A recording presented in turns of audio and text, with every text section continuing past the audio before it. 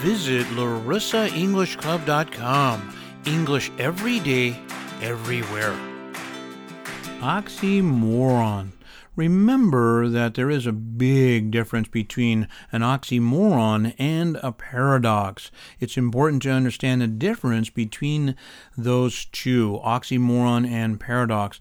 A paradox may consist of a sentence or even a group of sentences, but an oxymoron is a combination of two contradictory or opposite words. Hey, today I want to talk about a few oxymorons and help you with your vocabulary. Hey, let's have some fun with this.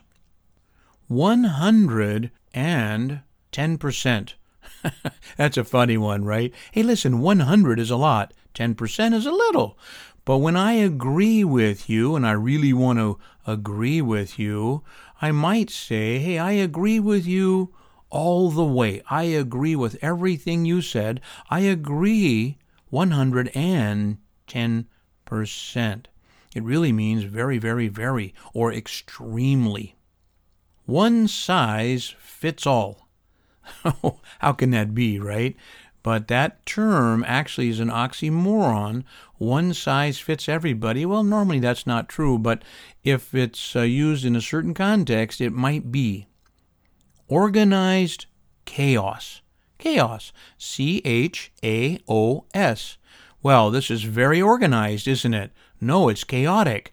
This is organized chaos. That normally means somebody or a number of people, more than one, made some decisions about something, and the situation, or let's say a meeting or something they did, was not organized. It means that something happened and it wasn't very organized. Original copy. Well, copy is a copy of something else, right? It's the original. But if it's the original copy, maybe something in your hand, a document or something, hey, it's the original piece of paper.